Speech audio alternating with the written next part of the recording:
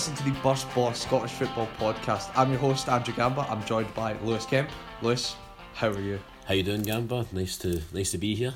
Yeah, it's good to be back with you. And we've got Tom McKinnon as well. Tom, how are you? Yeah, not too bad. It's been in hiding since the playoff semi-final, but probably a good time to get out of it now. Well, you've been called out on that, haven't you? We'll come to that later on, probably. Right, lads. We've got two major games this weekend. We should probably go through them. What do we want to start with? The Scottish Cup final? The Amateur Cup final. The Amateur Cup final. Shortleys and Golden Hill. That Killycow was at. Sadly not on the podcast. We don't have much to report on from that. So should we go to the Scottish Cup final? Yes. Yes. Right, Celtic 2, Motherwell 0. Another treble for Celtic. It's becoming a regular occurrence now. Callum McGregor and Olivier Ntcham scoring. Lewis, what were your scoring from pretty much the exact same spot as well? Yes. Lewis, your kind of thoughts on the game as a whole? What did you make of it? Happy, I'd imagine. I thought, if you're a neutral, probably does not match up to previous cup finals. But I think we've been spoiled to some extent. We've had some fantastic cup finals, and this one was pretty much very, very one-sided. I think Celtic just they turned up on the day. Motherwell they were poor, but again there wasn't really much I could say they could have done differently that might have changed the game. I just think it was Celtic were in one of those moods, and I think they were always going to win that game. On our preview video that we did, I said I couldn't see Celtic blitzing Motherwell. They kind of did. In that first half an hour, the Celtic really just tried to kill that game off in the first third of the game, really, just to make sure there was nothing to play for in the second half, the second 2/3. Well, I think Motherwell were always gonna play a bit better second half, but again it was just like I genuinely think it was a case of Celtic just turned up. They did, as you say, they blitzed Motherwell certainly first half really, if you look at it, and I think even at 2-0, everyone around me was saying this is going to be an absolute trouncing. There's no way Motherwell get back into it. So I suppose Motherwell deserve a wee bit of credit for that. They obviously, I think the closest they came to scoring was the free kick for what's his name, Gilbert Bidgenamana, which was very, very unlucky actually. And if that goes in, then maybe the game's differently. But I think Celtic were always going to win this game, and I think they turned up. They were in one of those moods, and it was fairly easy. I think both goals were superb. I know the Ntcham one maybe took a wee slight deflection, but the McGregor one was just some strike, fantastic first touch, and then just volleyed it in. It was a real good day for Celtic, and thoroughly deserved the win. Tom, as a I'll put neutral in commas. How did you find the game? Were you like many others who thought that this was pretty shite? Yeah, it was a wee bit disappointing, wasn't it? I think maybe partly because of the weather, and partly because a few drinks to be undertaken before the game. You got yourself quite excited about the prospect of Motherwell firing on all cylinders, maybe Celtic slightly off it, and we got the total opposite. It was quite reminiscent of games last season under Rodgers, I thought. Obviously you two will know better, given having watched them a bit more than I did, but the way they started just gave Motherwell absolutely no chance, which just reminded me quite a bit of last season.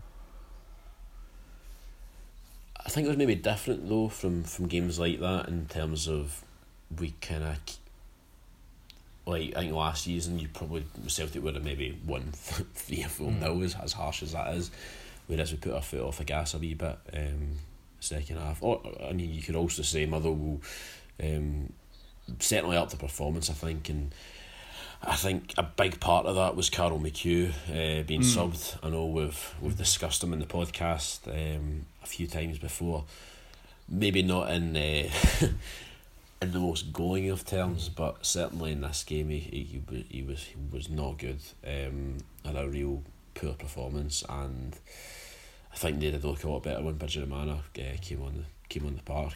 Would have been interested to see if that had made any difference if he'd started, but of course I'm not going to not start with Carol McHugh given he's their captain.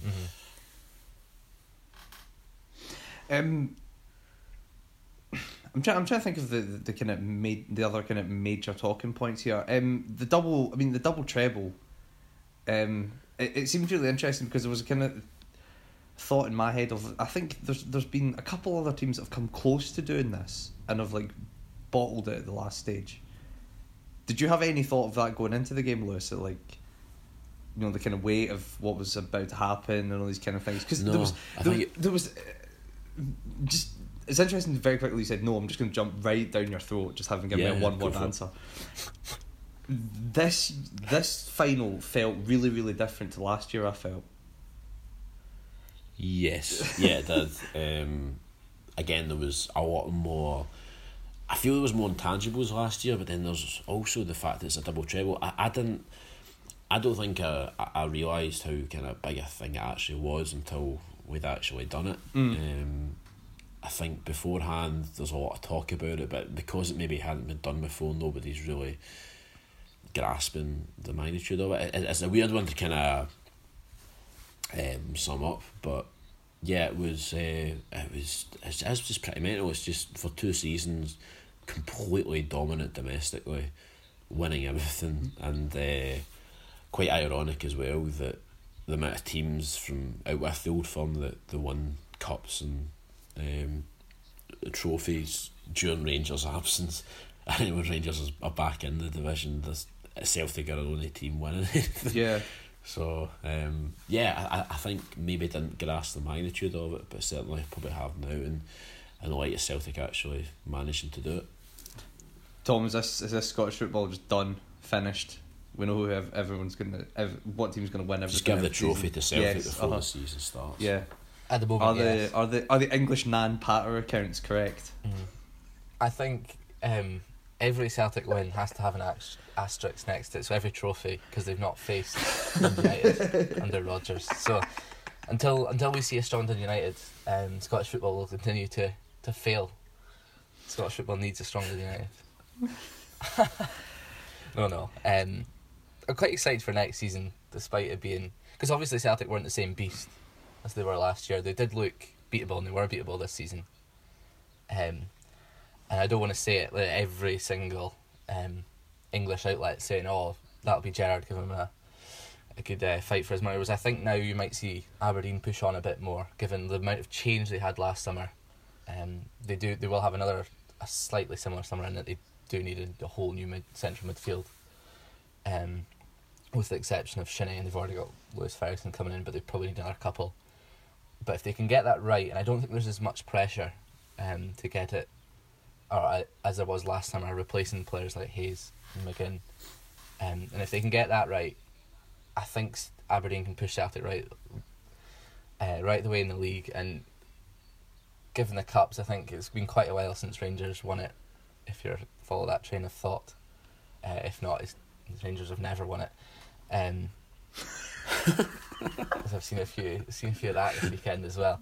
Then you'd think they would be more than eager to win a cup, and obviously you've got Steve Clarke coming in at Killie, who, if he shows even 3/4 of the form that he did when he came in, then there's absolutely no reason why they can't win a cup and even finish in the top 3. Yeah. And obviously Lennon. I mean, as long as they don't draw Aberdeen, they're pretty much nailed on to at least get a double.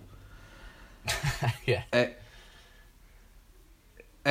Motherwell, their second cup final defeat of the season, which, you know, in some instances is very, very disappointing, but considering they were, you know, bottom half team this season, and, you know, maybe where they've been in recent times, this is a very, very good achievement.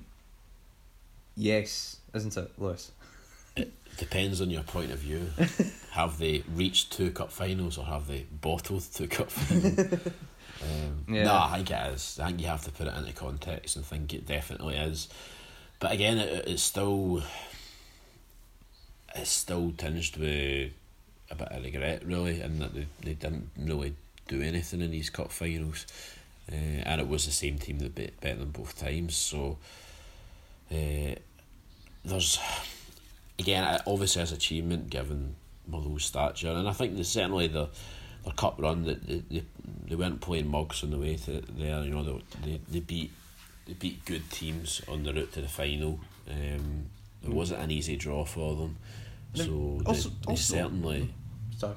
Sorry. I was going to say, like, also in their recent history, getting to cup finals hasn't exactly been something they've done regularly. I mean, even under the kind of very good team that McCall built, they reached one cup final. Yeah, it's not. It's not an easy thing done, and it's not a thing done regularly by Motherwell. Yeah, no, that's very true. I just think as well, if you're a Motherwell fan, you are a bit. I mean, it has been a long time, 1991, and yeah, I know what you're saying. Certainly during probably the best period, certainly in our lifetimes, and never really maybe should have reached more cup finals or whatever. But I mean, 1991, not to win anything since then. You look at some of the teams around them that have the likes of Calais, St Johnstone, even Ross County, Inverness, teams like that have all kind of had their moment in the sun, and Motherwell still haven't. So I have a lot of sympathy for Motherwell fans in that respect, but it still is. There's no taking away. It's still a big achievement, and as I said, they're playing top teams on their route to both finals, so it was certainly a big achievement on its own. Could you look at this another way, Tom, in a case that all of these other teams have kind of had the moment in the sun over the past couple of years since, say, 2012, and it's just unfortunate that Motherwell's time has come when they're playing arguably the best Celtic team in a decade or two? Yeah, of course, they did have that really strong call team, which you think maybe should have won more, and they did really well in the league, better than, sort of similar to what Aberdeen are doing at the moment. And yeah, they were just so unfortunate, because I think you're doing well to even beat Celtic in a league game that doesn't matter that much to them, as a lot of them do tend to at the end of the season, let alone a cup final to secure an absolutely amazing historic double treble, which was what Saturday was. Right, okay. Is there anything else we should really add about this? The kind of, I'm trying to think of the kind of generic, what the hell is that about, things that usually go along with these games. Michael Buffer being there, we kind of talked about that. But yeah, that was just like just incredibly bizarre for someone like myself. It's kind of, it watches a lot of boxing, watches a lot of wrestling as well. Yes. So obviously Buffer done the WCW back in the day. That's what did them in, wasn't it? Yeah, I remember him. He I think it was Bret Hart. He called something. He called him something ridiculous, like Brian Hart or something like that. Like totally just messed up the name. But I just completely bizarre seeing him and on the pitch and stuff, and it was weird as well because he seemed to be like really up for it, like talking about the atmosphere and talking about the fans and that, and how excited he was, and so I hope he had a good day, and he comes back for some more games maybe. He did incredibly well with the names beforehand. I'll give him that. I never heard that because I don't think, because we were watching the BBC coverage, and they basically just got him saying let's get ready to rumble. They didn't get him saying the teams or that, so. No, which is a bit disappointing, but I'll maybe look it up and find it. From what I could hear from the Hampden PA, he did really well with the names. There was no moment where you're just like, that's not how you pronounce Simunovic, but no, he did very well. Dougie Ross, right, do we want to? Arse was good. Oh yes, that was Always for good people to of a certain political persuasion. That was Always good to see an official on his arse, and then when it's a Tory, that's even better. Sadly, we don't have our only representative from Murray on the podcast. It would have been interesting to hear his thoughts. I was trying to think of some kind of witty tie-in with gypsies or something, but we'll just leave it. An ancient curse. Right, we should do you want to move on to the weekend's other big game? Yes, let's do it. Right, lads. Partick Thistle 0, Livingston 1. So it's 3-1 to Livingston in aggregate. Livingston are promoted to the Premiership. Thistle down. Now I was at Timfest 2018 on Sunday, so sadly I missed this. Tom, did you catch the game? What did you think of it? I did indeed. It was incredibly frustrating from a personal point before we get into the more narrative of the game, given how just poor, lacklustre Partick were. Because United, as bad as we are, could have at least given them a game. We would have found a way to get beat, but they were so bad. And Livingston were absolutely deserved from the semi-finals right through to Sunday. Were deserved to go through and look every bit a Premiership side. They've got such a clear way of playing, and I think they've received a bit of criticism from some saying it's long ball football, it's not pleasant to watch, but if you watch it as a neutral, it is actually quite interesting. It's direct. I wouldn't say it's long ball, and they do have a clear, when the ball goes to Miller, Robinson, Pittman and whoever, if they're playing wing backs or the full backs, get up near to them, and it's quite interesting to see, because it might not be the total football Johan Cruyff way, but it is very entertaining to watch. And Sunday's game was a masterclass from Livingston. Not that it needed to be, given just how poor Partick were. You would have thought it was the first leg, and they didn't really need a result. One player that was alright was Spittle, who just hasn't been good this season. He was okay, he was at least trying things, but beyond that, I can't think of anyone that caught the eye at all. Over the two legs, Doolan's obviously got his goal in the first leg, but beyond that, there was so little, and it's absolutely no surprise to see Partick down. It was quite interesting, like, because I've only been able to see the highlights of it, but it did look like, Livingston, the Thistle were putting a bit of pressure on, but there was only maybe one or two saves you saw from Alexander where you're thinking, I mean, obviously the penalty, and there was a Spittle one in the first half where you thought that's a really, really good save, but there was no moments where you're thinking like, Jesus man, Thistle are really putting the pressure on here. It's only a matter of time. It didn't really seem that way from what I saw. They just they couldn't break Livingston down. They just couldn't do it. They really struggled with that aspect, and yeah, I think I was surprised in some ways just how well Livingston defended, but just Partick, their attack was so lacklustre. It's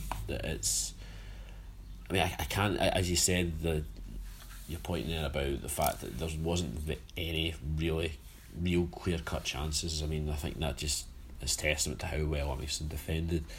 I think Neil Alexander deserves a lot of praise, especially this season. I was stunned that I think it was Hearts who let him go, and was quite surprised he went to Livingston.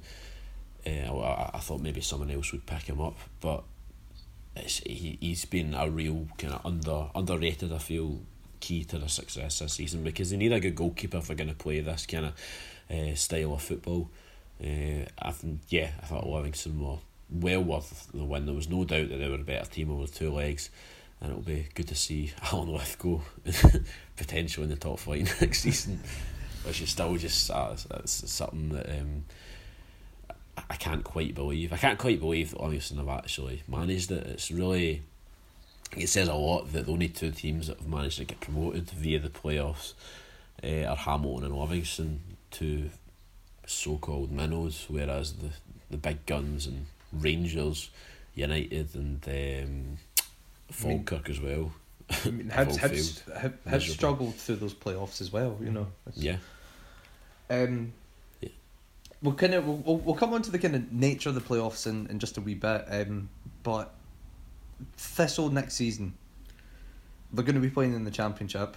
They're just going to be gutted, I think, because I think that whole team will be gutted. I think there's a lot of players there that top flight teams would fancy in their side, and I can't see it being the same again. I think it'll be a real difficult season next year for Thistle, and maybe underestimate just how hard it is getting out of that league. Because there's teams in there that have been down for years. I was going to. I mean, I know this is a sentence that you've been able to say since probably like 2011, but like that division looks incredibly tough. Like, unless there's reconstruction and they extend or they make the top flight bigger, that league is going to be horrible for teams to get out of for a long time. Maybe Maxwell can throw his weight around the SFA and get something sorted. But, I think it's as you said. Every year it's tough, and especially this year it's different. I think, which is good. There's a lot of different teams in there. Partick haven't been down for a while. Ayr are back in, and it'll be a different Ayr United. Alloa as well, obviously. Been a few years since they've been in it, so all change, and I think it'll be a real competitive division again. I could see. You worried about Thistle being in? Sorry, sorry, Tom. I was just about to say, I think I could see Partick having a fairly similar season to Inverness, given how much change is going to be at the club, given how staggered the amount of players that are out of contract, and I think the amount of reconstruction. It's not a league where you can just buy a whole new team, or say getting a new whole team, which is what United have done for the last 2 years, and it's just not worked clearly. I think the best way to go about it is continuity, which is what Hopkin kept emphasising. After the game on Sunday, just saying that a lot of these players, or the majority of them, were there last season. And you look at the teams that have struggled, just banded together at the start of the season, which is probably what Partick Thistle are looking at, which can conceivably see them flirting with relegation at the start, and you'd imagine, given the budget, they probably pull away from it like Inverness have. Quite a lot's been made of the whole kind of Livingston, Do we want to use the word journey? I mean, it's basically been a decade since the kind of border. I mean, there was an insolvency event. Was it administration? They were almost liquidated. Yeah, they were in the bottom division, and they've had to claw their way back up. I think that it is the bigger story is obviously the back-to-back promotion aspect of it, which is in this day and age is like. It's very rare, staggering, really, absolutely staggering. And I know people talk about it, but I mean, Jack Ross getting manager of the year looks a bit somewhat silly now. I know obviously how it's kind of done, and it's in terms of the votes and stuff, and you kind of take that away. But if you're just doing it purely on achievement, then I think Hopkin probably has to be in there. And I think the job he's done there has been outstanding. I remember watching him last season, and they were, to be fair, they were a cut above everyone else in League One, but so have a lot of teams. A lot of teams have scoosed that league and they've struggled in the Championship. And for Livingston to not only get into the playoffs, first time of asking, but to get promoted via the playoffs, which is seen as this impossible task by, if you speak to certain people, it's just it's a stunning achievement. Do you want to talk about the kind of the playoffs in general, and probably emphasise more what an incredible job Livingston have done, because as we mentioned earlier, they're the only team to be promoted since the playoffs were implemented since Hamilton. Yes. Now, obviously, there's debate between people in the podcast about why Hamilton were promoted that season, whether it was a case of Hamilton were an exceptional squad that year, or whether Hibs were one of the worst teams ever to play in the top flight, or both. Does this mean, do you think that Livingston getting promoted like this, the structure will stay the same because you can point to this and go, well, it can actually be done? Or do you think there will still be a push for them to change the playoff structure because it is kind of viewed as still quite unfair? Lewis? I still think it's a bit unfair. In saying that though, I think, before these games, the reasoning for Hibs going down and Hamilton get promoted was Hibs just not finding form or being on just awful form going into it. Hamilton finding form at the last moment, and just that clashing basically. Could be a similar situation this time. Obviously, they found form at the right time. I don't even think it's it's Thistle being on bad form though. I just don't think they've ever picked up. Because I mean, Thistle did, by getting a win, they did, delay relegation on the final day of the league season. I don't know if they've just not understood the managers. Maybe they've underestimated the playoffs, given how easy it seems to have been for the Premiership side to stay in the division. But I'm not sure exactly what it is now. This certainly kind of just throws a spanner into any kind of theories people had before going into it. But I still think it maybe, if you're talking about it in general terms, I think it could be fairer. But again, Livingston they've shown that it's maybe not as unfair as people point out. Tom, you must agree with that, surely. No, I don't. And I think for once I'm not contradicting myself here. But the playoffs, I've said in the past, I still think it is weighted in the favour of the second place Championship side. And I understand that, given they've had the best season of the four that would qualify for the playoffs, regardless of what format you go for. If you take the format of the Championship in League 1, League 2 plus, just the Championship, League 1 even. And I understand you do want to make it easier for the better teams, but I just don't understand why there isn't a semi-final into a final as opposed to this quarter-final, because it's just exhausting for the players. I just think it's simply unfair on the teams that finish third and fourth. And yes, I understand that there needs to be rewards for finishing higher, and it needs to be harder for those finishing bottom, third and fourth. And I think that would be totally fair if you've had Dunfermline against Partick in a semi-final and us against Livingston, because you'd imagine you still get the same final, because obviously Livingston beat us over two legs, and I would bat them to do it if it was a semi-final, if it was in that format as well. Because that was, I don't think fitness was that much of an issue in the end. I think we did look tired in comparison to Livingston, but that wasn't why we were beaten. We were beaten because we were simply not a good enough side, and Livingston are a good side. I just see that being a tenfold fairer system, having a semi-final and final as opposed to having to play potentially 6 games to get promoted in the space of however many days it is. I think that is fair. Sorry, just to kind of go for round that point off. I think that is fair. I agree with you, but could also look at the fact that Livingston are getting promoted regardless of the system. If you're good enough, you're going to get promoted regardless. And both, it just so happens that it's Livingston and Hamilton that are the better sides in this one. I do get what you're saying though, and I think if an ideal world they'd maybe have a fairer system, but at the end of the day, Livingston are their merit, and it shows you maybe the size of the achievement, given that the players, as you say, they are weighted in the favour of the Premiership side. Everyone knows that. But yeah, it's just it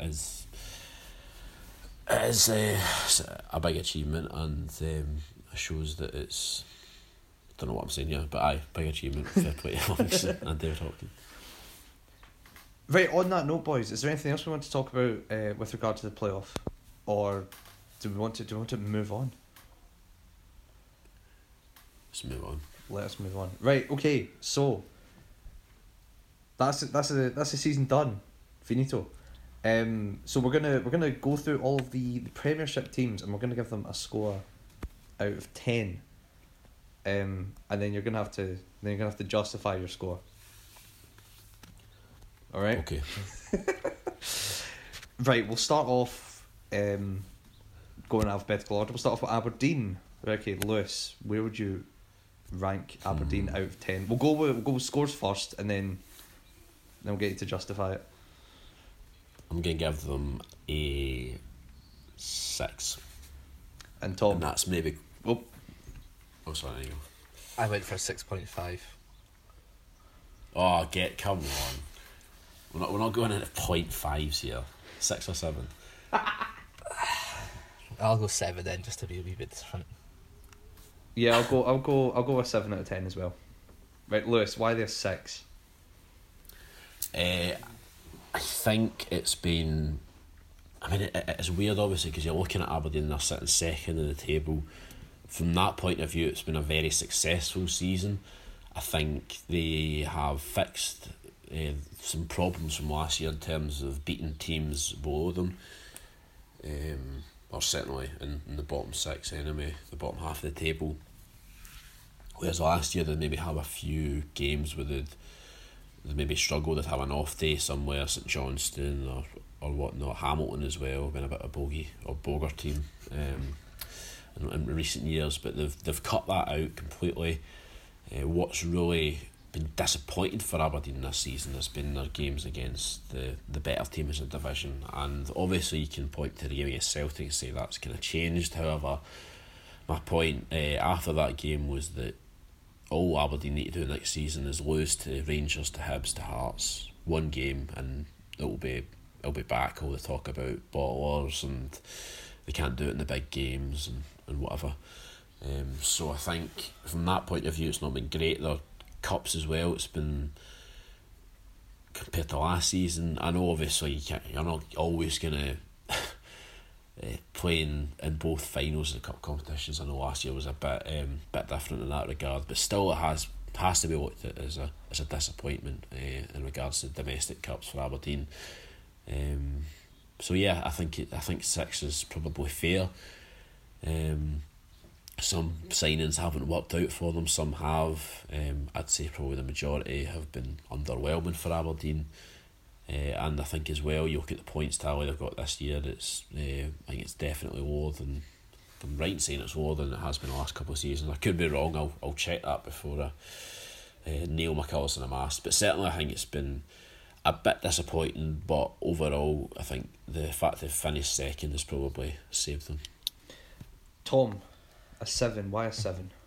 Just, I think, as I mentioned earlier, given the restructuring that you had to do, 2 massive players in Hayes and McGinn weren't there, and I think it's easier to replace a player that plays down the middle. I think it's easier to assess who's a good centre back, centre midfielder, or striker, even a keeper.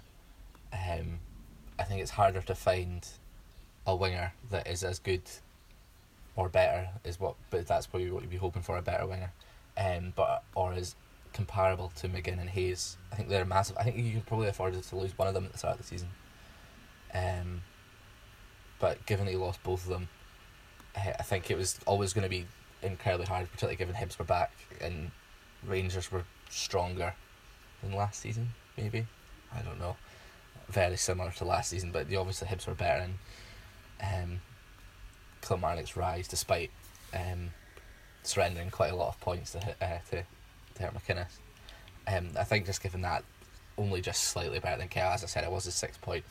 I'd like to stand by that, but given we've got Kent and Natsu on, No. we must stick to our boxes.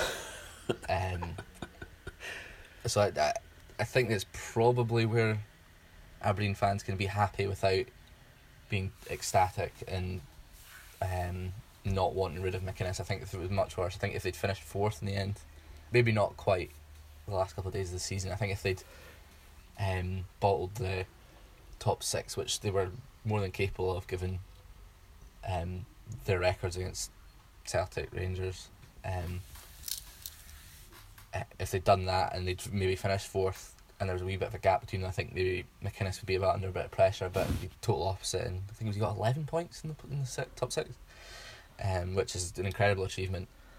And I think that as you said, will stand in good stead for next season. Okay. Yeah, I mean, I think pretty much all the points I was going to make have been there. I think it probably would have been an 8 or a 9 if they'd managed to pick up a win against Rangers or Celtic before the split, because they would have gone into it probably in a title race. Mm-hmm. But they aren't anymore. Right, okay, we'll move on. C for Celtic. Tom. I had 7.5 written down, but I need to be careful with 0.5s and counts here. I'll go 8 then. I'll go up again. I'll give them an 8. Lewis, what are you going with? I will go 7. Yeah. I would have, if we were allowed decimal points, I would have gone 8.5, but I'll stick at 8 as well. Tom, why did you go with 8? It seems quite harsh given a team that's just done a treble, an 8, as opposed to what really is a 10 of a season. Yes, But you have to compare it to last season, and they just weren't as good. I think they got the same amount of clean sheets, I think I'm right in thinking that. But they didn't score as many goals. And They conceded the same amount of goals. Conceded 25. and obviously they got quite a lot less points. They got into 100, like, obviously, yeah, didn't they? And they have been quite hard to watch at times. I think it was similar to Rodgers' season after he finished second with Liverpool, where he sort of experimented a bit more. Didn't really know his best team at times. Seems to sort of leveled out at the end of the season, given the team on Saturday is probably his best team. But he experimented with it, and I don't think it helped having 3 very, very good strikers. I think he maybe would have preferred to have maybe 2. Maybe that's been a bit cynical, given that you always want an incredibly strong squad, and maybe it was just too strong, the strikers.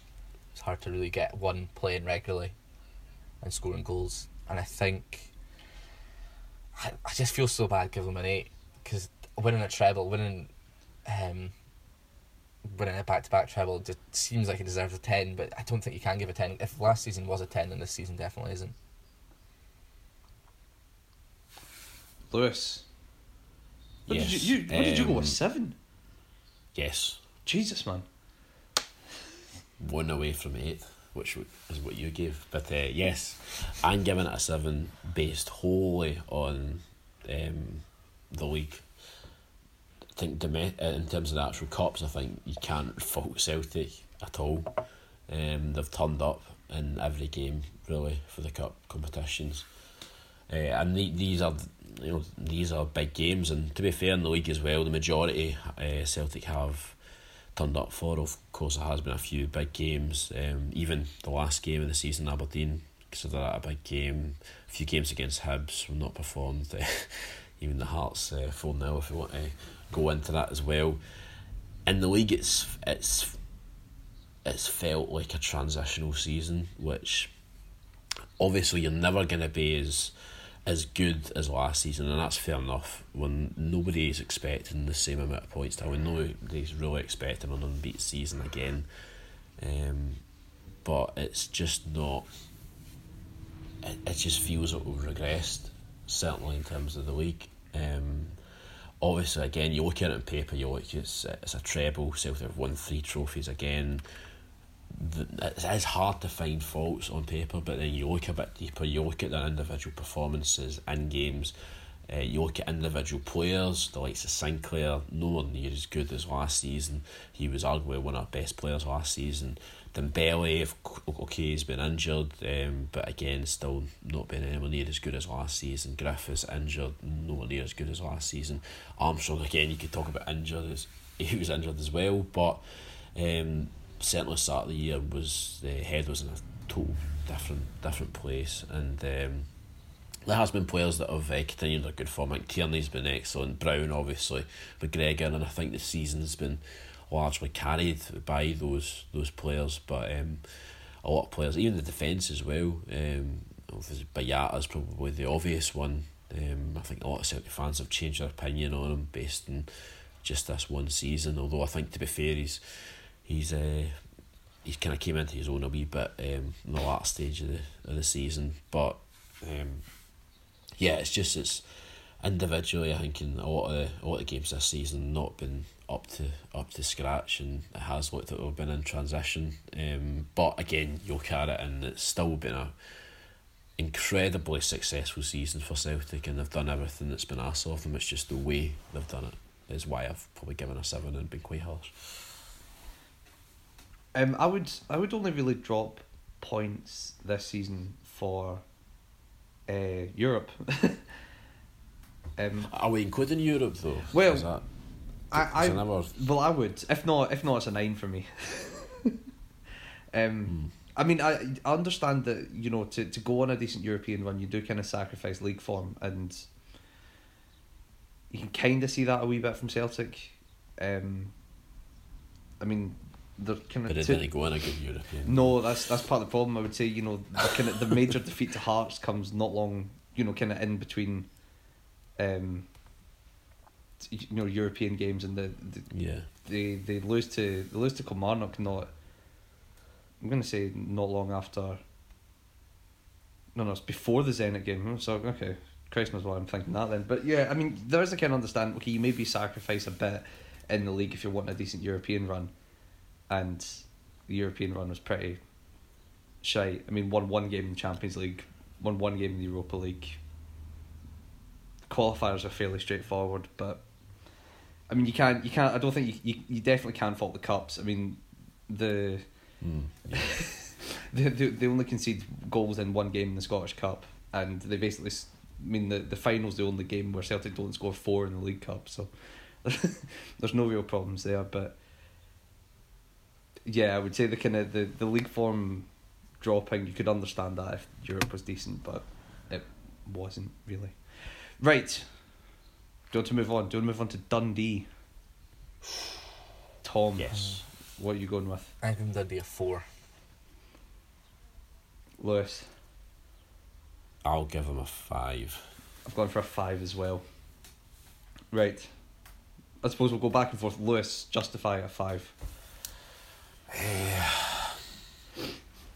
It's not been.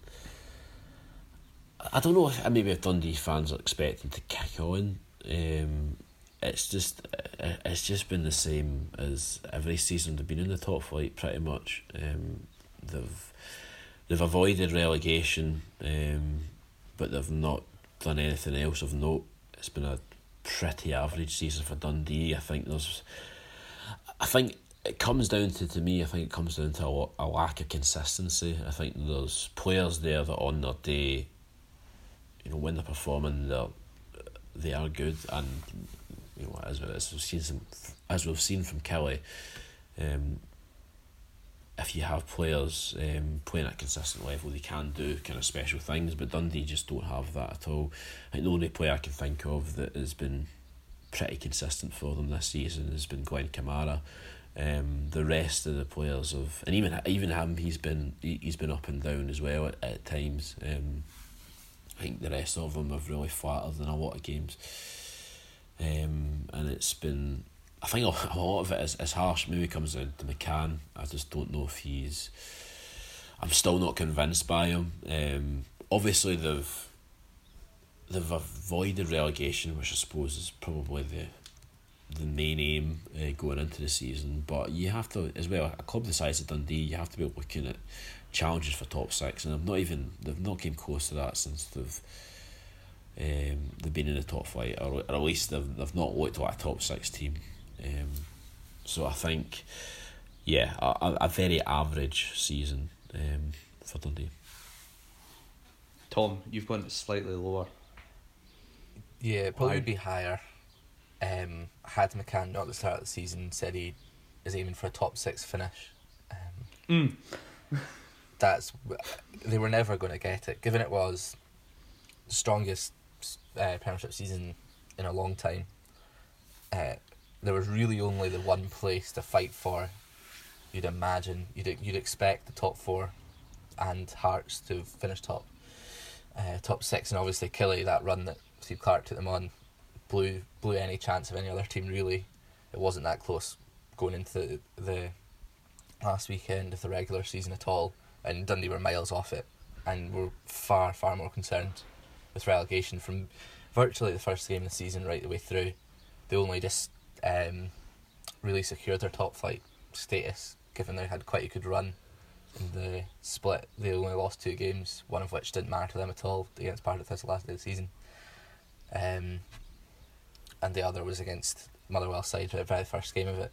And after that you thought, Dundee might be in a bit of bother here. It turns out they weren't, and credit McCann in that sense. He did have quite a good summer in terms of recruitment. Glenn Kamara obviously has been the standout. I think they could fetch just about a 7-figure sum for him in the summer, depending on who all gets involved. It seems like English top flight clubs want him, within Bournemouth, Swansea. Was it Swansea as well?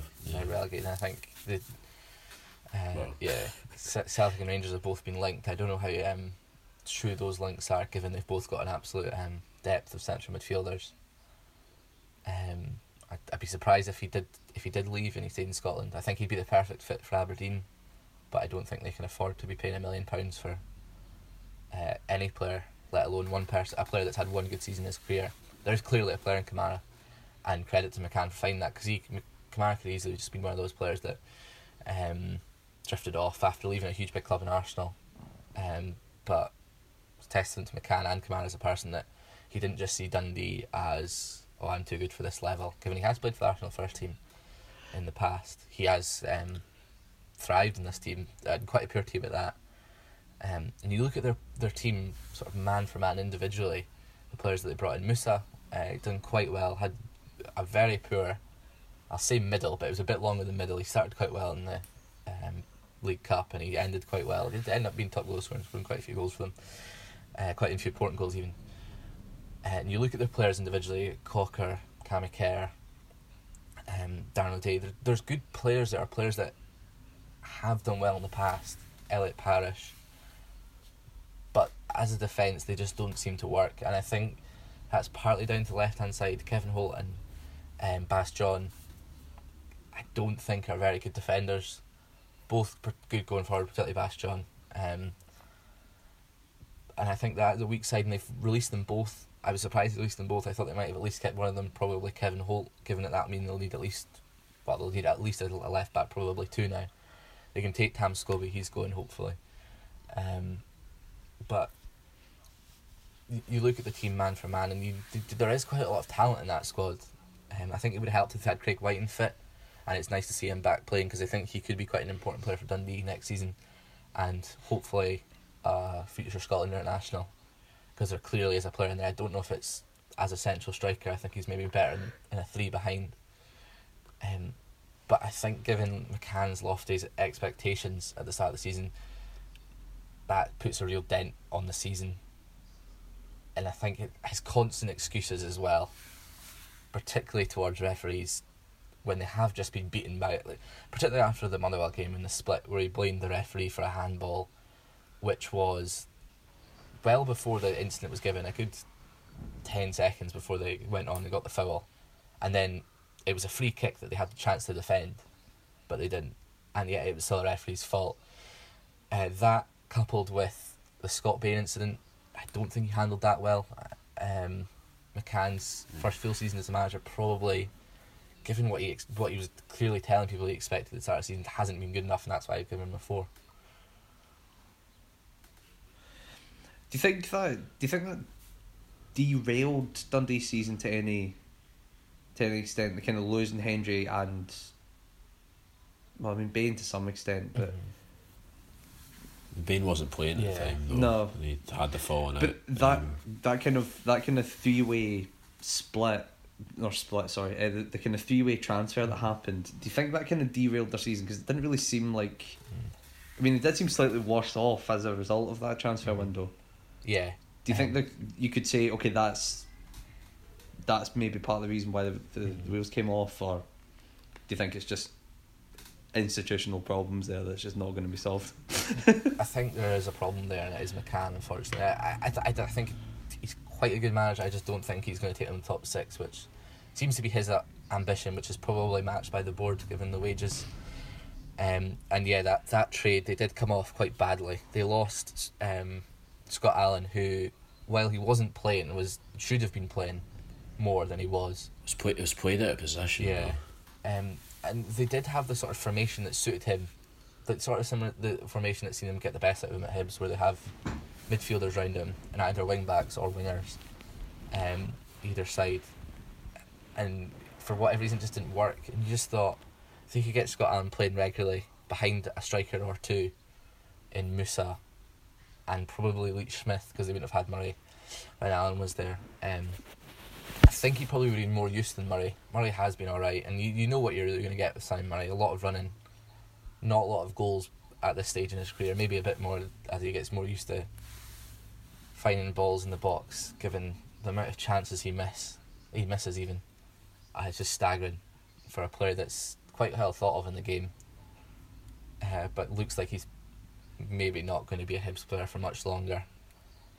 I don't think it quite derailed them in terms of they were doing well and then they weren't doing well after it. I think it was more they had to come to terms with they'd lost quite a good player in Scott Allen that they weren't playing, they weren't using properly when he was playing, and then maybe it just suited McCann to have a player like Murray. Maybe it was more his style, or what they needed more, but they did come off particularly badly in that, and they didn't really have a plan for Hendry going either, despite it being pretty clear he was heading to Celtic quite early on. I mean, it did take quite a while to go through, and then just a couple of days after they signed Kasunga, the centre half, and you thought, right, that's them maybe plug that gap. They've got quite a few under-20s who they did really well this season. They finished second in the league, and Kerr Waddle, who played a bit more than before there, and then they obviously had Jeffries, who came in at the end of the season as well, who were both quite highly thought of, and they already had a few centre halves anyway. And then you thought, right, that's them, got quite a lot of centre halves now. I remember thinking after it, how are these guys all going to fit in if Kasunga is expected to come in and start, which he did mostly. And then they signed Cocker not long after, and it seemed a bit like a wee boy in Football Manager when he's given a budget. He'll immediately address the problem as quickly as possible, and then he sees someone like Cocker, a big name, and he thinks, right, there we go, that's it sorted, without realising he's now got 7 first team centre halves, which actually came in handy at the end of the season given out the injuries, but there's no way he was planning for that. And that sort of, I don't know if it's a bad management or not, but it just seemed a bit poorly planned. I'll say that. Poorly thought out. Right, okay. Do you want to move on to Hamilton?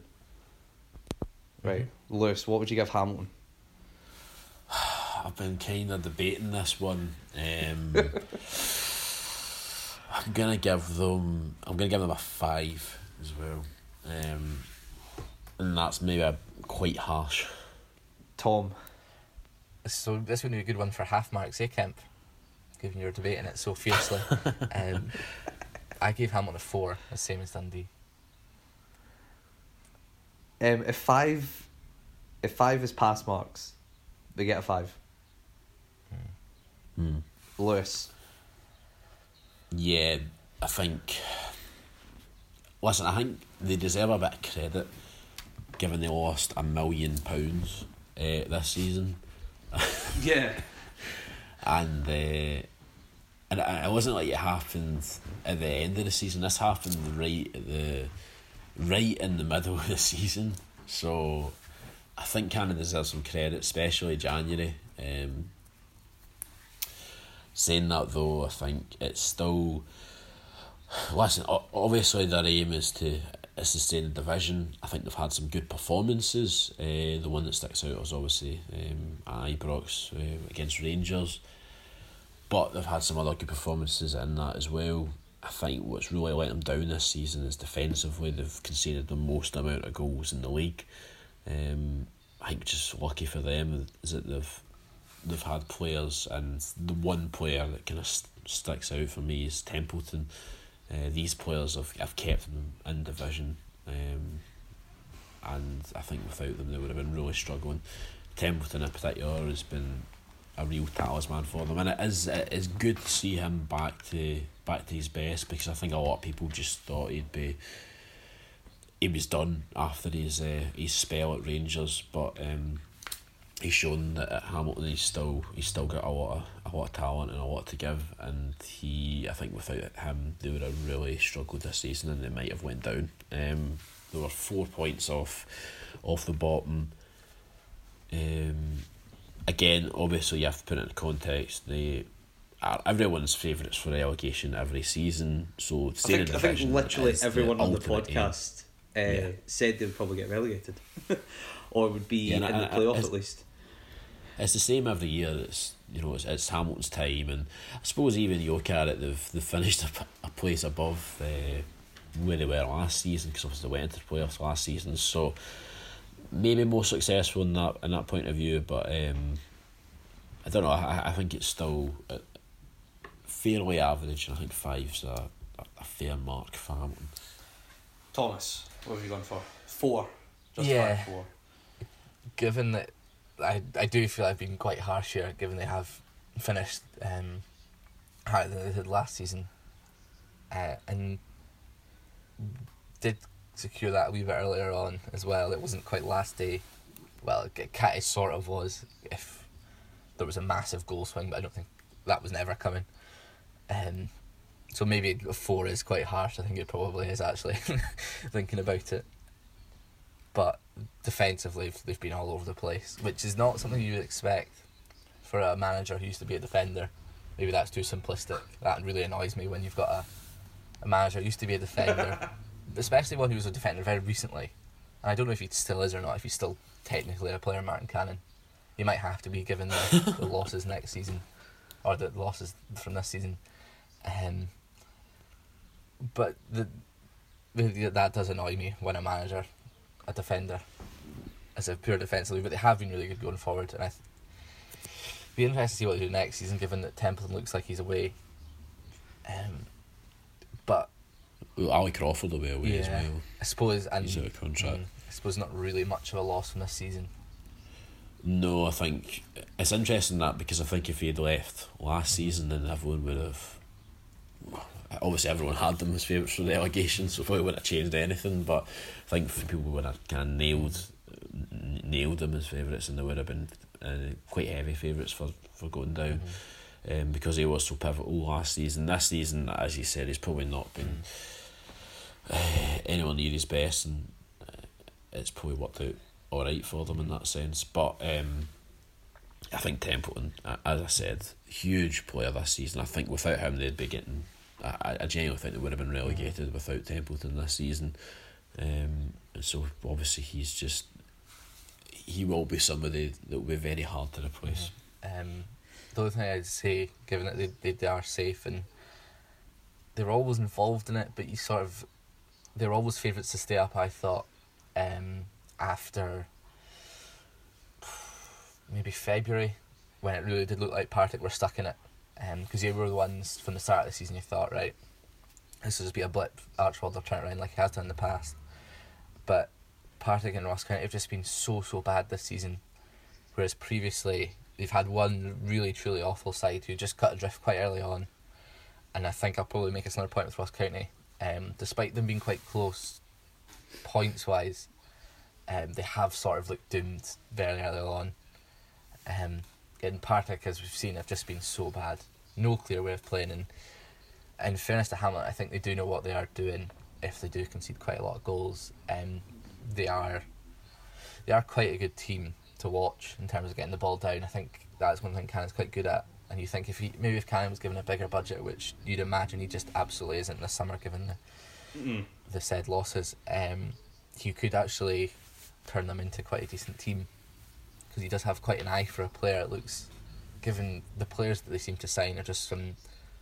If Dundee signing a player from Kidderminster a couple of days ago was left field, this is I don't know what field this is on, but it's not the left field. It's so far left, it's right field. The horseshoe. I do sympathise with Cannon, because I think he does get constantly overlooked for jobs.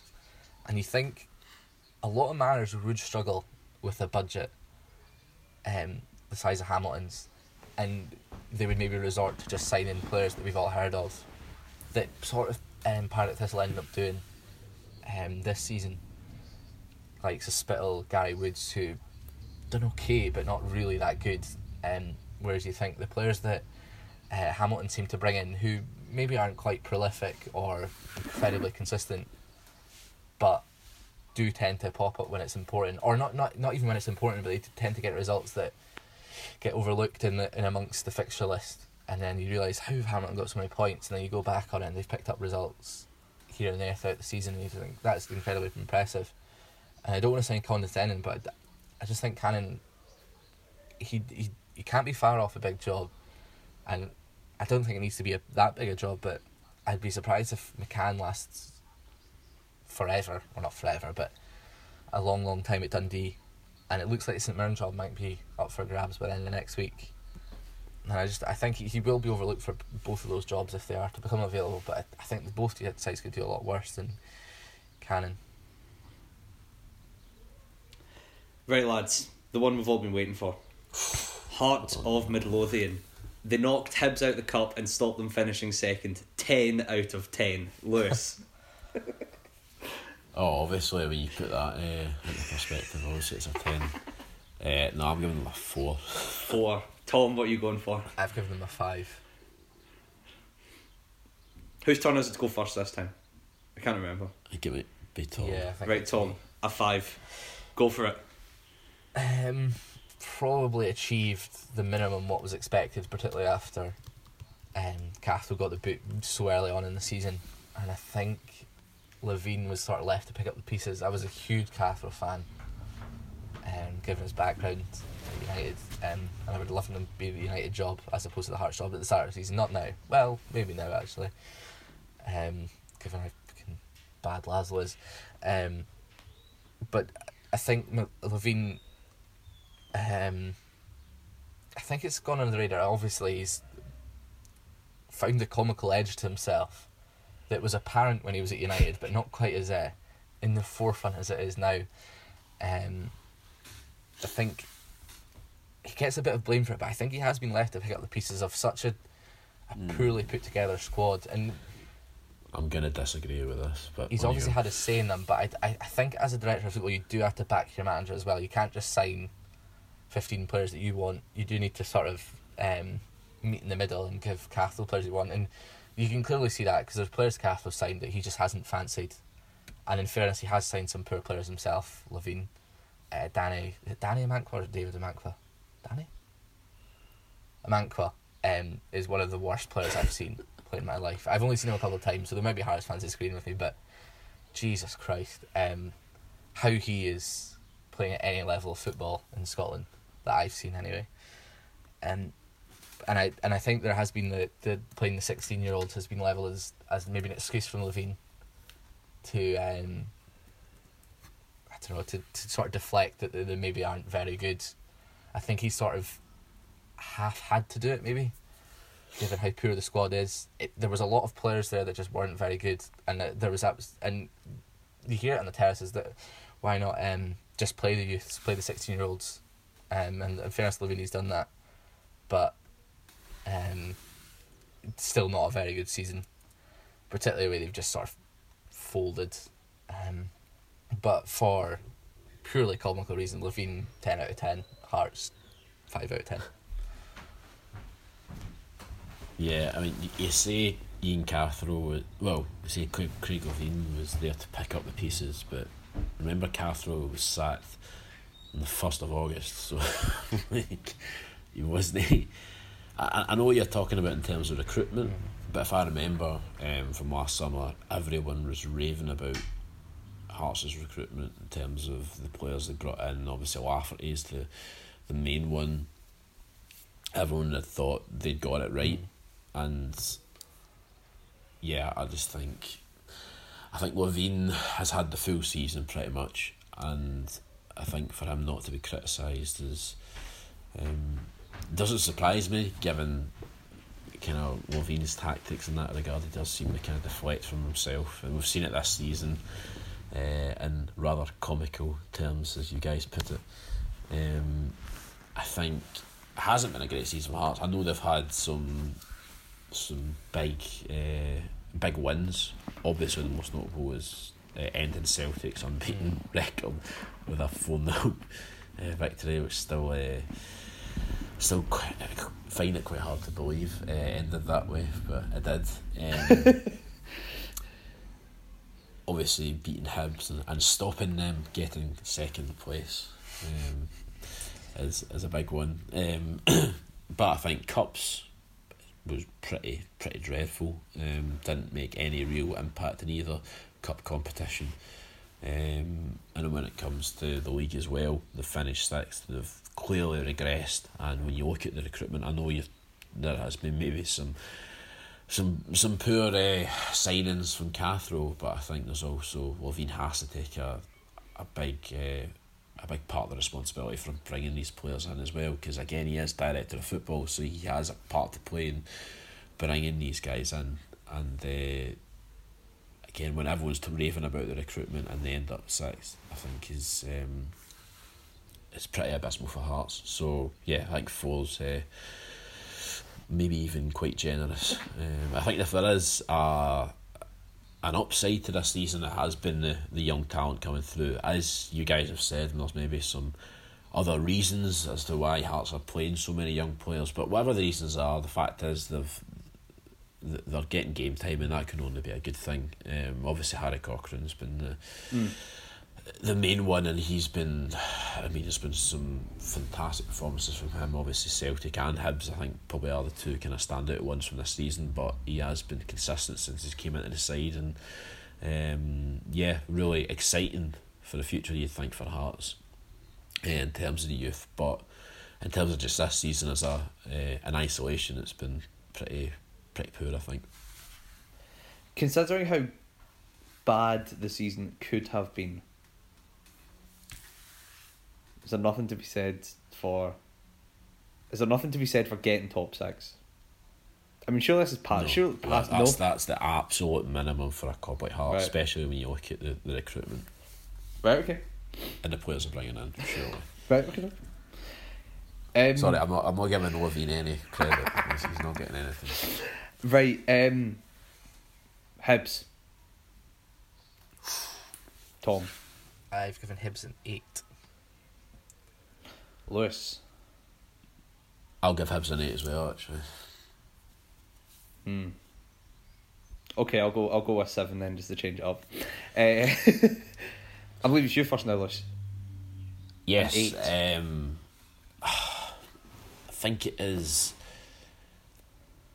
I mean, obviously Lennon was disappointed. Well, you say disappointed. What? Obviously, he was quite happy in the last game when he was boarding his flight and taking off. But I think he obviously was a bit disappointed given how maybe it ended. I think he had bigger aspirations and maybe thought that second was achievable. But even second being achievable, the fact that it was achievable with 2 games to go, it's testament to how good this season has been for Hibs.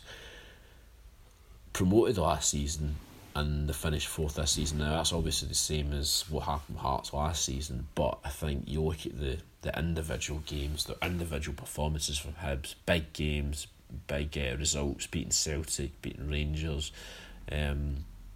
They've unlike Aberdeen, they have produced in the big games, and they have also largely been consistent. I think what's maybe been their downfall is the amount of draws they've gotten. They've also, at the start of the year as well, they dropped a lot of points to teams they maybe shouldn't have been dropping points to.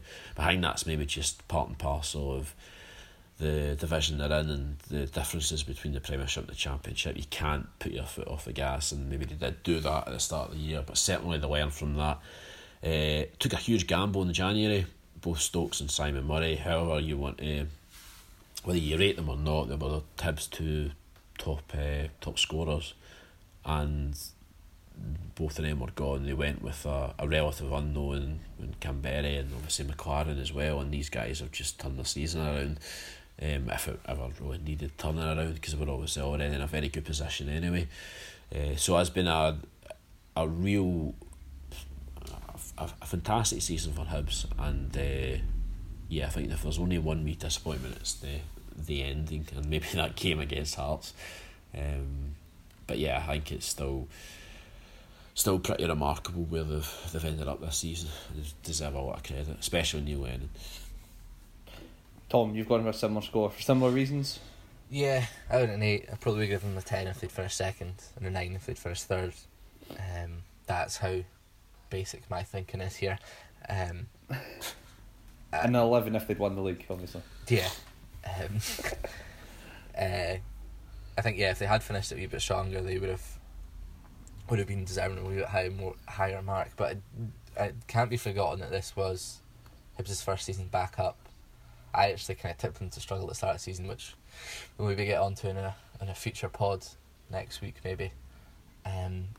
So they did surprise me a wee bit, but the players that they brought in, as Kemp alluded to, in McLaren and Canberra, has been incredible. Obviously Brandon Barker as well, who I wasn't a big fan of. I think if he maybe stayed fit a bit longer as well, they would have had even another option to combine with Martin Boyle on the other side, who's kicked on immeasurably this season. He's always been really quick and on his day can cause defenders problems, but he's brought a real level of consistency this season that hasn't been there at Hibs or Dundee in the past. And he just looks in a very top class player for the division. Similar to, I think he's a similar sort of level to Hayes when he left to sign Celtic. I think he could have ended up at Celtic had they not had Hayes, and looks like is Hayes back for the start of the next season maybe. I think if they didn't have Hayes, he would have been a good option to have for Celtic. There's no reason why he would want to leave to go there now, given that Hibs could conceivably kick on and maybe not necessarily challenge Celtic, but really take on Aberdeen and Rangers for second. And I said it earlier when I was speaking, I think it was the start of this bit, and I said that next season looks like it's going to be even better, given how exciting this season's been. Looks like there might be more chance of a title race, and if not, you've got 3 teams that finish second, third and fourth that have all been incredibly exciting at various points for different reasons as well.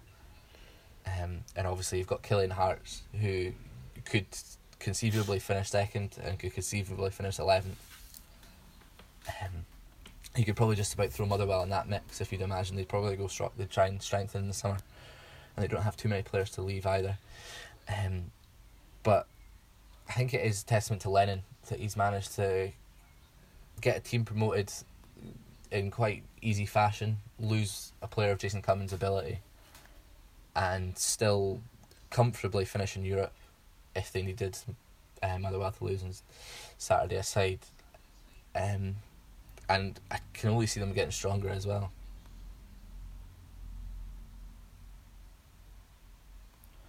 Right, okay. Do you want to move on? Kelly. Yep. It's an 8 for me. 8. Tom. I gave Kelly a 9. Again, I wish we could do decimal points. I think I'll go with an 8. I believe Tom, you're first. This probably going into the split, this was a 10. The way they sort of fell away in the split maybe just took away from it a wee bit, but that's totally expected, given how good Celtic obviously are, and Rangers, Aberdeen and Hibs really needing the points to battle out for second. And going into the split, Kelly win with more than a good shout to finish in Europe. And if they'd had a better split, they would have been there, given they only finished, I can't remember what it was, but they finished behind Hibs. And you just think if they had finished that split, going into Europe would have just been an absolutely spectacular achievement. Not that what Clark's done isn't a tremendous achievement, but I just felt it would have been an absolutely brilliant way to end the season had they got Europe. But given Hibs' sort of surge up the table, particularly in that last third of the season, coupled with the poor split, I think it maybe just takes away slightly, and Kelly fans will be absolutely more than happy with Clark, what he's done. And I'd imagine if KC was on the pod, he'd probably give him a 10. I just think, given what they were going into in the split, and it's probably just about impossible if you're not Celtic to win as many games as they did, plus another 5 in the split against their direct rivals, teams with far bigger budgets as well. So an absolutely incredible season, given how it started against Ayr, and it looked like McCulloch maybe wasn't ready for the job, despite I definitely backed him at the start of the season. I thought he did well at the end of last season, and looked maybe wasn't going to do what Clark's done, but would be in and around Hearts, Motherwell, St Johnstone, that sort of area. But he just wasn't good enough. He still brought in a lot of good players, and I'll give him that. And you're seeing that maybe under a better manager, these players like Brophy and Irwin are starting to thrive. And I think obviously had it been for a top European finish, I would have given them a 10. Lewis. Yeah, the only reason I gave them an 8 was the start of the season, which obviously is no fault of Steve Clark. I think the start of the season we all feared the worst, really. I think we all thought Kelly are going down. Obviously there was the Ayr result as well that Tom kind of referred to think in that game as well, just absolute no fight from Kilmarnock, and you did feel the worst, thinking if that's what they're performing like and what is a big derby match for them, then how are they going to get up for what was looking like a relegation fight in the Premiership? And that's just not transpired since obviously Clark's came in. He's totally turned them around.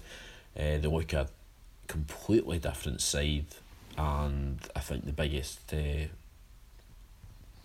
testament you can give to them is that next season I think there'll be a genuine challenge. I think they'll, if they keep some of the players that they have, and certainly if Clark recruits the way he has been recruiting, I think there'll be a real danger next season, and I think they'll be still in about that top mix. And yeah, just this season it's been remarkable. Their record against the Old Firm, obviously their record against the big teams other than Aberdeen, has been just the envy of some of the bigger teams in the division, really.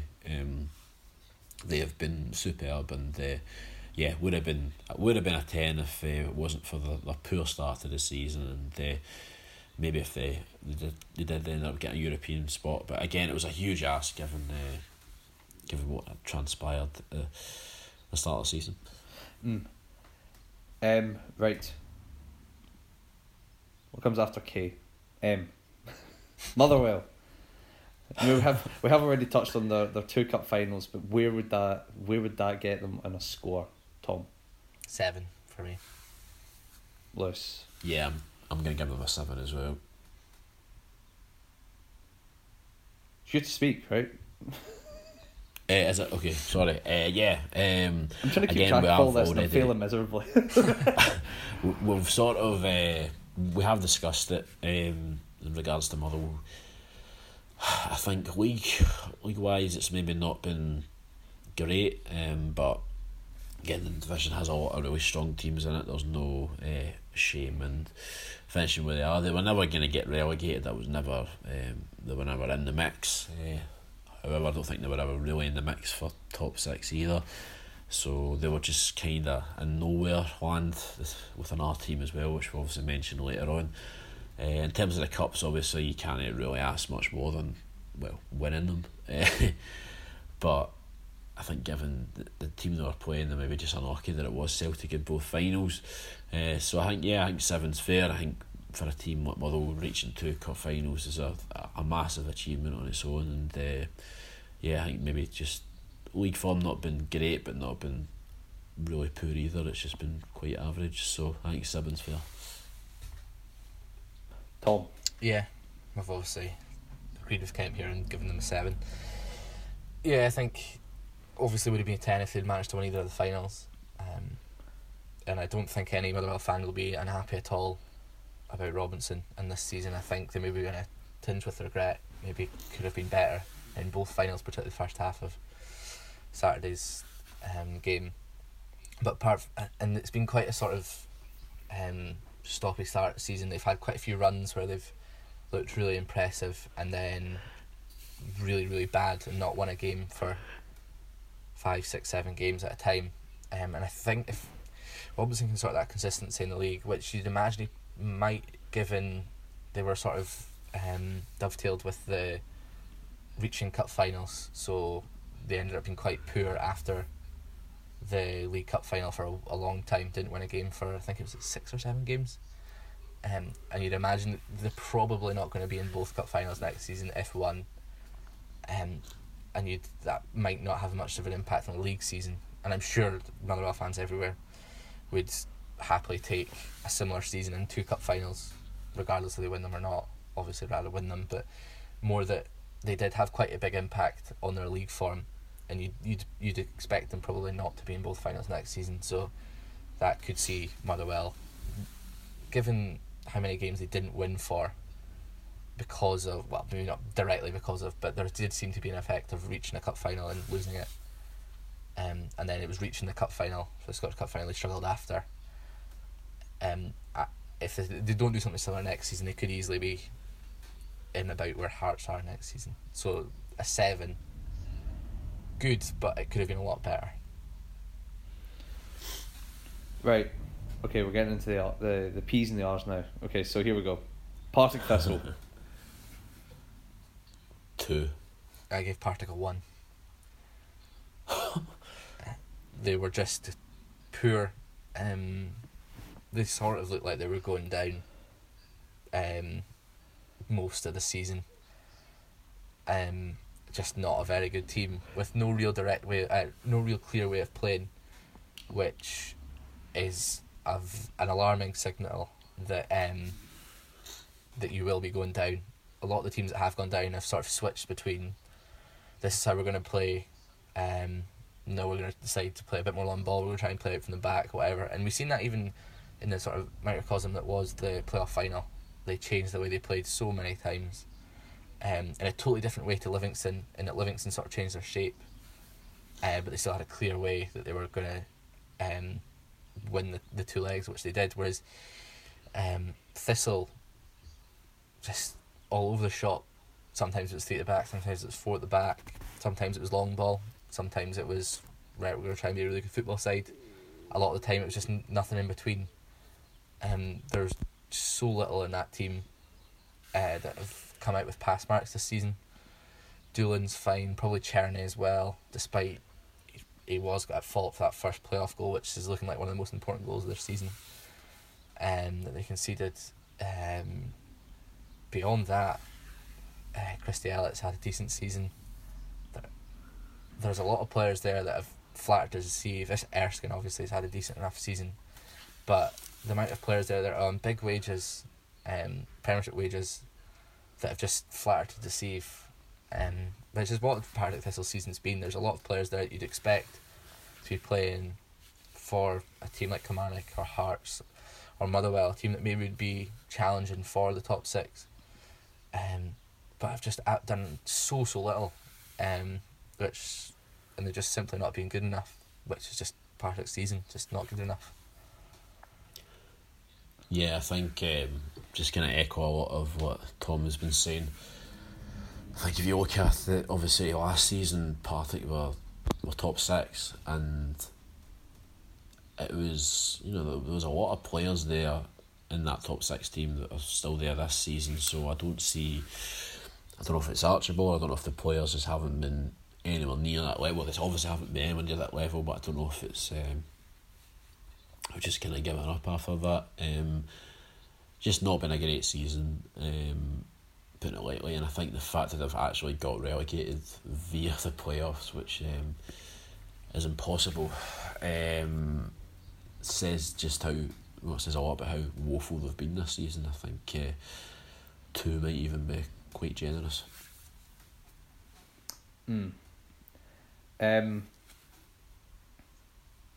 Okay, let's go on to the interesting one.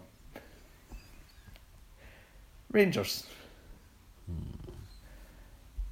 Where the hell do we put this? Lewis. 4. Tom. I gave Rangers a 6. Oh my goodness. I was totally split decimal points, but it was helping me here. I could have given them a 4. I could have given them a 7. Probably not a 7. Maybe that's a bit too much. Well, I'm going to give them a 4.73. That's what I said. They wouldn't help me here, Kemp. Okay. It's been an absolute bam-pot of a season, as if you'd expect anything else. But in fairness to the players, and I think it probably was the players, I don't think there was a lot of coaching going on this season. They did secure European football, which, given they've had Kashinia, who was at best inept in the job, Murty, who was underqualified, and they've had a couple of games under Jimmy Nicholl and Johansson. It's just staggering that they've managed to get them this high up the table, particularly when you consider how good Killie and Hibs have been. And maybe saying 3rd for Rangers isn't, and saying that that's high up for them is not what you should be saying, particularly as Rangers fans would not accept 3rd being high. But given just how poorly run they've been this season, from board level down, the amount of statements that have come out, it just does not.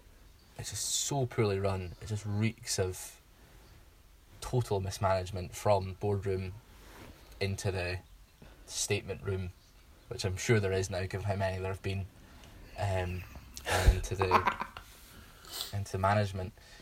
It's staggering, but I think the 6 is for the players alone and getting them European football. And you think a manager with half a clue could get that navigate team past the first round. Yeah, of course there's that as well. But a manager with half a clue could get them 10 more points domestically, which would have seen them put up a bit of a fight with Celtic. And that has to be Gerrard's goal, given this team so poorly run all season from the 3 management teams they've had, to still get 70 points. You think if you're a manager worth your money, you have to be looking at it and thinking, right, I can get an extra 10 points out of this team, and then take some of those away from Celtic as well, given how poorly they've been in some games against Celtic this season. So that's why I'm giving them a 6, but it could easily be a 4. Right, Lewis, why have you gone for a 4? Well, you see European spots is just qualifying for Europe is not good enough for Rangers, especially when you consider the amount of money they spent in the summer. You talk about their budget compared to the rest of the division.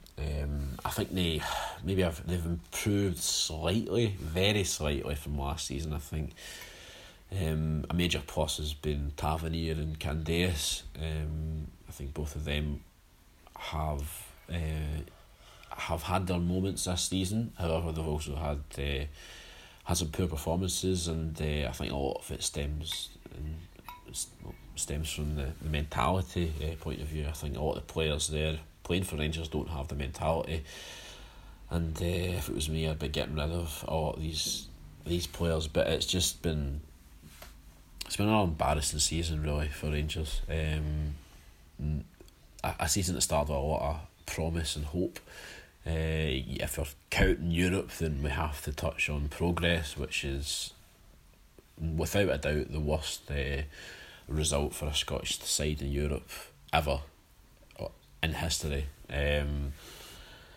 In terms of the way they've been embarrassed by Celtic, they've been embarrassed by Hibs, they've been embarrassed by Hamilton, they've been embarrassed by countless teams that they should not be losing to. Their home form has been utterly wretched, and it's I think four's a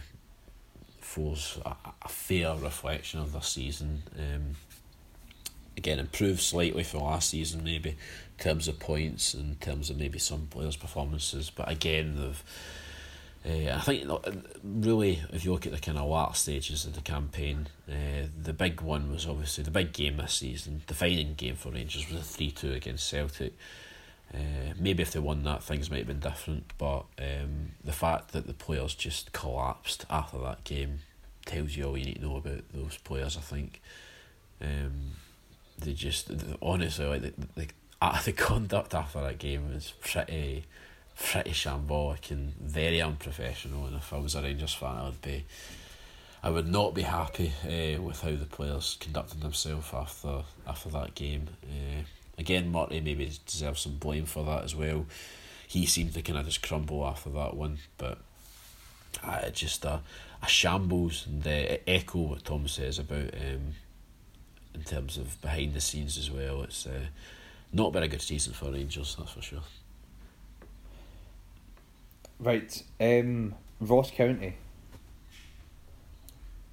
Lewis. Giving Ross County a 1. Tom. 0. Right, Lewis. Yeah, I mean they've been relegated and they never looked like they were ever going to escape that. As Tom kind of says, and I think Tom actually kind of summed it up quite well in terms of how relegation's gone this season. And there's been a couple. It's essentially there's been 4 teams, and there's 4 teams I'm looking at right now that have lost more than 20 games this season, and they've all been in and around the relegation spots the full season really.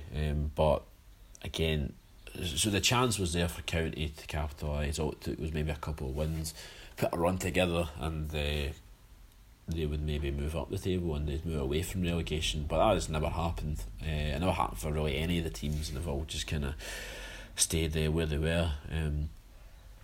I just can't really find any positives about County's season. Maybe Schalke. I think Schalke is probably one of the only players to come out with a bit of credit, but even him, he was inconsistent. Just a pretty horrible season for County. I think it all stems obviously from McIntyre, the decision to get rid of him, whether that was right or not. Obviously now they've been relegated, they've had to stand by that decision. It could end up being a right decision. Obviously Kettlewell has got them. Well, obviously, he's done a lot with the young players there at the club, and I think he's very well liked at the club as well. So maybe time will tell if that was a good appointment, and it'll be interesting to see what happens next season. But certainly in terms of this one, I think getting rid of McIntyre was a poor one. Obviously, Coyle as well. I think they gave up when they sacked Coyle. Really, I think. And I think that's pretty unforgivable, really. Tom, Yeah, just you think even worse than that? just reminiscent of when Dundee United went down. Just chaotic. Just different managers, different teams. A lot of signings when Coyle came in. Any of them, have they done anything good at all? Max Melbourne left back. I think Coyle brought him in. Might not have. There was so many signings that this last season. Was maybe the one that made an impression on the team. So many went by without doing anything of note. Davin Gog mainly came with quite a good reputation, scored a decent amount of goals in his career at a decent level, and I think he scored once, maybe twice all season, or when he signed, which just isn't good enough, given you'd imagine he'd be on a decent wage given where he's come from. Just never really looked like getting out of it at all, whereas I think maybe there was a sort of false hope with Partick, given what they've done in previous years. It's sort of maybe a theme for them, where they start poorly and rise up, whereas County never really had that expectation, and they were so poorly managed. I think when Coyle came in, maybe people expected a bit of a bounce, maybe not quite as much of a bounce as what Kilmarnock got with Steve Clarke. I don't even think Kilmarnock fans could have expected that. Coyle came with a sort of similar pedigree in terms of clubs he's managed, although Clarke comes with a lot a higher endorsement particularly from fans, given I think virtually every team he's been at, Coyle, with the exception of, was it Burnley he did quite well at. Yeah. And I think even there that ended quite badly, given he done alright at St Johnstone as Yeah. well, to be fair. but all the non-Scottish clubs, Since then. the fans just, it was, well, this is what you expect when you have Coyle in charge, which, given he was quite highly thought of during his time at Burnley in England and obviously at St Johnstone as well. I think there is an article that says he was linked with Arsenal at one point, which, when you think about it now, which is quite a nice parallel, given the job is still available at Arsenal and how far away he is from it. That's been probably the worst spell of the season, and it was the majority of the season with Coyle in charge. I don't think Ferguson and Brown have done too much, not that they had much chance. McIntyre was maybe sacked a bit early, but it's easy to say that now. That was the same when McNamara was sacked at United. It was a bit early in terms of the season, maybe a bit late in the bigger picture. But it's easy to say that now. Oh, why didn't he stay on? He was a good Scottish football guy. He'll know what he's doing. He'll be able to get us out of it. But it wasn't that at the time.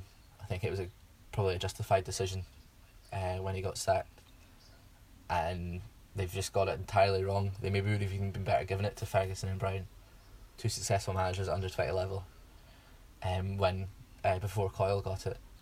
But it's just been so poor this season. They've never really looked, as I said, like they were going to get out of it at all. So that's why they've got 0 for me. And St Johnstone boys. Tom, what are you giving St Johnstone? 4. Close. Yeah, 4 for me as 4. well. Tom, why a 4? Given how just they have had a poor season, top 6, with most of those finishes top 4, I think every season for the past 6 before this. I feel like I wrote that in a Dundee programme at some point. But and it was looking pretty bad at one point before the Albion Rovers replay, after they'd drawn with them in Perth. Even there was a squad meeting, which is never a good sign. It's probably the first step before you get the vote of confidence for Tommy Wright, and it did look at one point, it sort of twinned quite well with the timing of McKinnon getting sacked at United, and it sort of looked like Tommy Wright might jump ship or be forced off, and he's got a job waiting for him to save his sort of face a wee bit. But he soldiered on, and since then they did turn it round, but not spectacularly. That's not a good finish for St Johnstone, finishing 8th, which I suppose is testament to what McInnes, Lomas and Tommy Wright have done at the club, but given how good they have been for the past half decade and more, not good enough from Tommy Wright, because I think the last manager to guide St Johnstone to a non-top 6 finish was Derek McInnes. Yeah, again, just agree with what kind of Thomas said there. Not been anywhere near the calibre of a season that St Johnstone are used to. I think a lot of players there haven't really performed. I think you look at the guys that have really performed for the last couple of seasons. And I know injuries have maybe had a part to play in that, but it's just that they've not been at the same level they've been the last couple of years. I know that obviously the recruitment, some people were fairly pleased with it, certainly going into the season. Guys like Scugo and stuff, thought he would maybe turn up for them, but he really hasn't, and nobody's really turned up for St Johnstone. I think what summed it up is when we were doing our team of the season for the live Facebook, the live YouTube video, sorry, which you can still get on YouTube. St Johnstone was the toughest one, and so you had players like Sean Desai, and guys like that has not had a season that is anywhere near the calibre of maybe past seasons. I think I ended up opting for Murray Davidson just because his form at the tail end of the season, but I think he actually did win the St Johnstone Player of the Year, but just not been great for St Johnstone. I think I think it's just been a pretty wretched season for them. It'll be interesting to see if they can turn that around next year, or if this is the start of a steady decline. Shock. Nah, they're St Johnstone. They'll be fine. I think that's us, boys. Questions. Yeah. Questions. Do you want me to read them out? I have them here somewhere. Oh, you do? Because I know someone, Stephen Prince has asked us a question that we've I think it's while we've been recording this, and it seems like we've almost stolen his idea. He said, in the top flight, who exceeded expectation the most and who failed to live up to expectation the most? I'd suggest Kilmarnock and Rangers as my answers. I think you could possibly say failing to live up to expectation, maybe St Johnstone, but I think Killie and Rangers is probably fair. Hearts as well, maybe, for failing to live up to expectation. The only really other challenger to Killie in that one, I think, would be Hibs, but I think probably Killie and Rangers are fair. Yeah, echoed completely.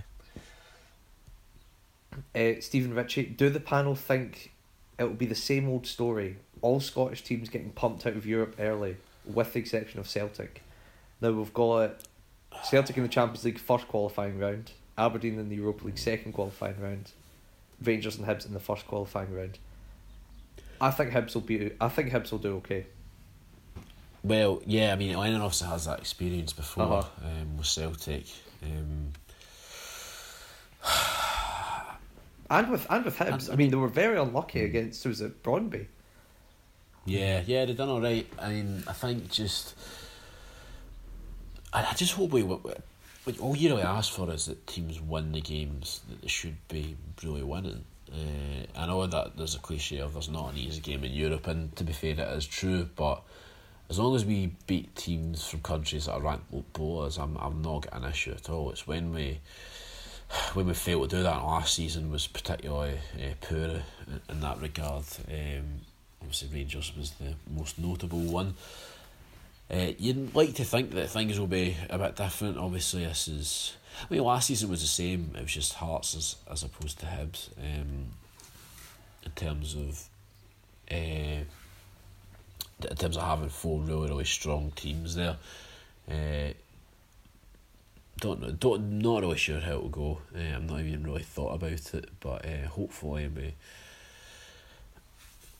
hopefully it's a bit better given the calibre of teams, but I'm not too convinced because it's never easy. Sadly, You'll hopefully avoid Progress Niederkorn and FK Trakai in St Johnson's case this year. I think we I mean, might even we could Limassol wasn't great. potentially- Sorry. I don't know if we still could. This could still happen. I could be wildly wrong here, but I don't know if Celtic might get Progress potentially, which would be quite funny and I don't know, a bit scary as well. They've just got the knack of beating Scottish teams now. Yeah, they'd be up for it. They want Celtic. Yeah, they won the league this year. We're getting Progress, and that's it decided. Boys. Right. Sorry. Going back to questions. Right, okay, here we go. A few questions in relation to junior football. Junior Cup final this weekend. Who have the pod got winning it? Talbot or Hurlford? And where do you stand on introducing the pyramid tiered system in Scotland for leagues below League 2? A lot of junior teams seem opposed to it. Lewis. A lot of junior I was gonna teams say this- seem this- opposed to it because they're dinosaurs. And Talbot are one of the dinosaurs. No, I think it's. Listen, I'm a big advocate for the pyramid. I think it's going to happen now. I think the floodgates have been opened, and it's now just making sure we get the fairest structure we can in place. Good whether luck that's with going to be achievable or not. What was that? Good luck with that. Yeah, I don't know if that's.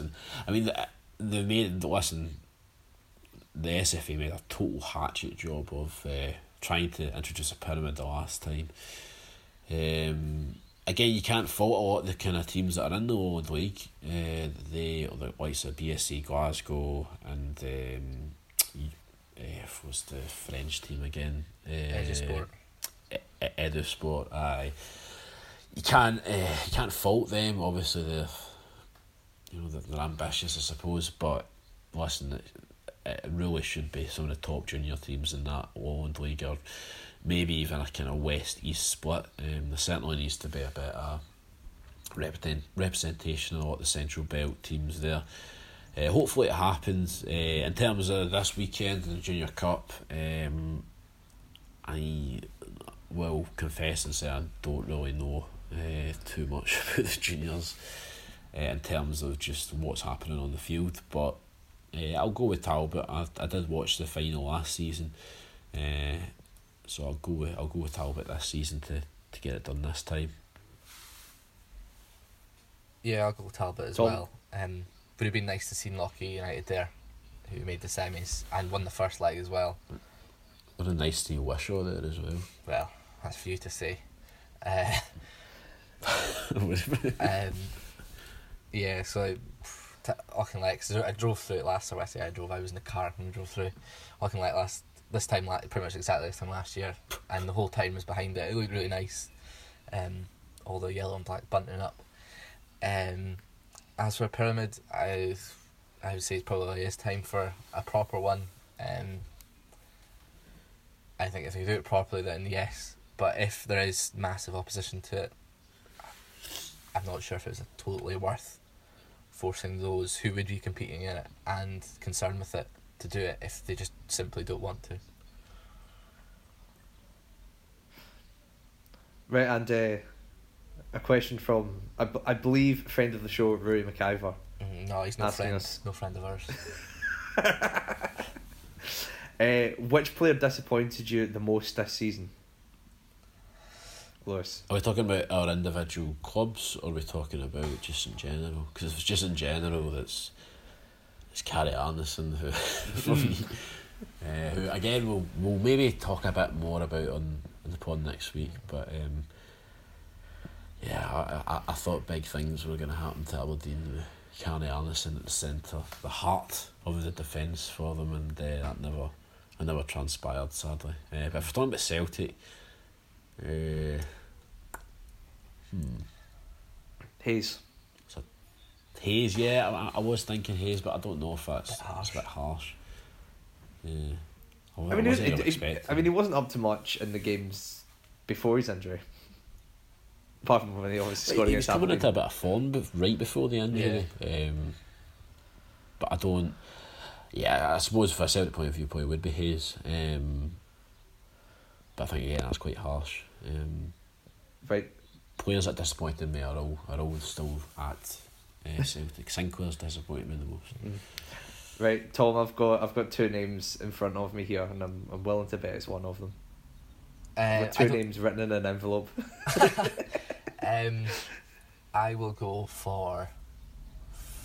Christ, there's just so many to choose from in my head that I could actually probably pick about 14 people here. The one that I had the highest expectations for and has done the worst, probably Billy King. And as for non-Dundee United to go, Bruno Alves, I was really excited to see him in Scotland.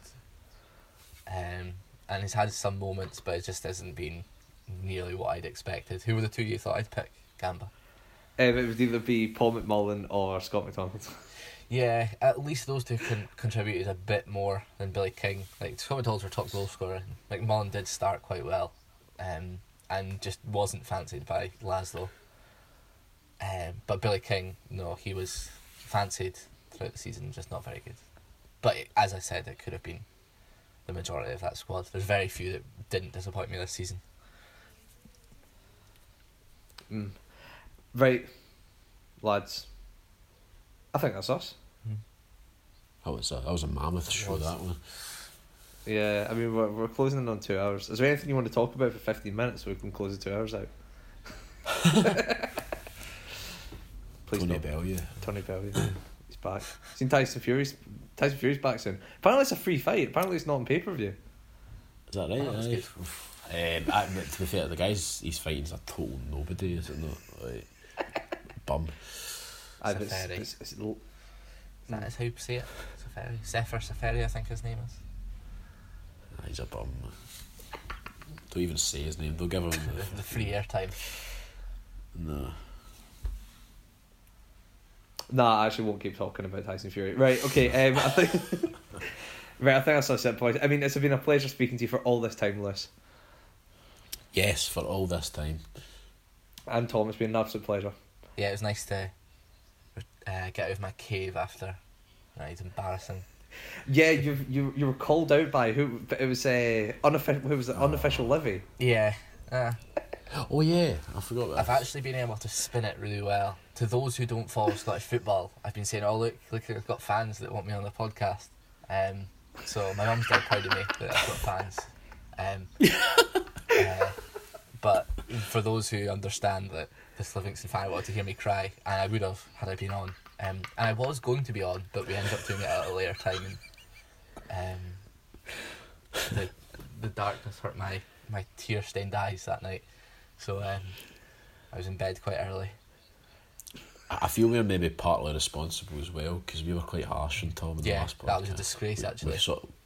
We sort of bullied them. Yeah, reported to the relevant authorities, including the police. And on that note, I think we should finish. Right, it's been an absolute pleasure. We will be back in some form, possibly next week. Just to point the finger at people, really. Call people out on the podcast. Yes. But until then, we will leave you with no football this week. Hopefully speak to you. Goodbye.